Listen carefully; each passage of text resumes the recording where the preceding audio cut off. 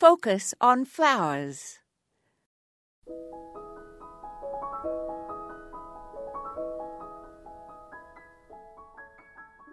I have never had much luck growing nasturtiums, but I feel nostalgic when I see them, as they grew with abandon in my mother's garden when I was a child in Australia. They make pretty cut flowers if cut when in bud, but once the bud is cracked and showing color.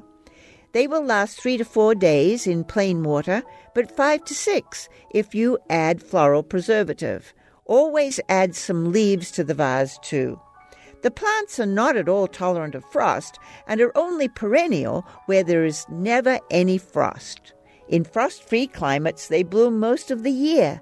They do not need too much richness in the soil or too much water, so they can survive with benign neglect.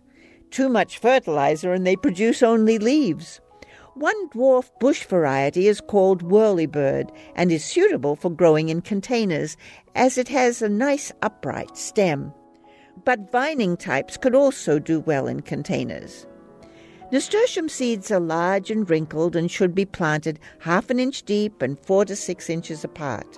If grown in a container, do fertilize if the leaves turn yellow, but use a diluted liquid. Nasturtiums need full sun to flower unless the summer is very hot. Without enough sun, these little beauties will not bloom at all.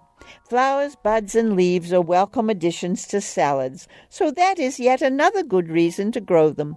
This is Moya Andrews, and today we focused on nasturtium nostalgia.